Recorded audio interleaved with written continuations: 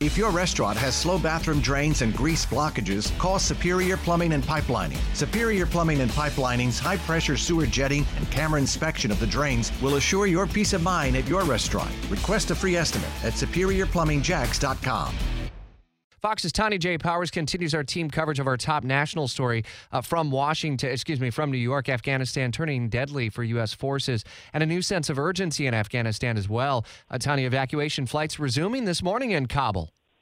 Yes, that is what we get from the Associated Press. We also have, in the last half hour, gotten new numbers from the White House as far as the amount of evacuees so far. They say about 12,000 people were evacuated from Afghanistan in a 24-hour period yesterday, raising the total since August 14th to about 105,000 people. That was the result of 35 U.S. military flights, which carried about 8,500 of those evacuees, and 54 coalition flights, which carried about 4,000 people. At this point and in this timeline, is it likely that by Tuesday the total will be reached? There have been calls from, including our own delegation here in Northeast Florida, to go beyond the August 31st deadline.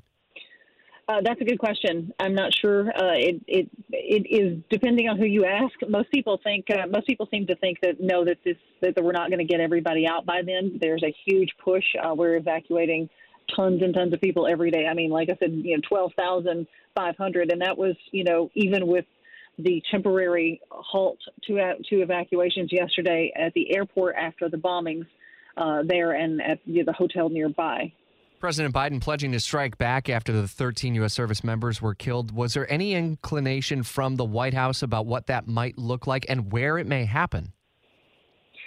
That seems to be, if they're saying it has not been widely circulated, let me put it that way. It doesn't, it wouldn't be surprising if they wouldn't be putting it out for public consumption about where they're going to strike. Since that's obviously a military move, the State Department does say that none of its people were hurt in that attack yesterday that killed the 13 U.S. service members. As far as what they're planning to do, that's a very good question. Like I said, I don't think they're probably not going to put that on the front page or something. Indeed. Tanya J. Powers in New York City. Thanks. The president, as you heard live on WOKV during the evening hours in his live address, ordering military commanders to come up with a plan and saying that ISIS terrorists will not win. We'll continue to follow updates as the sense of urgency is reaching a new height now, and evacuation flights resume this morning in Kabul.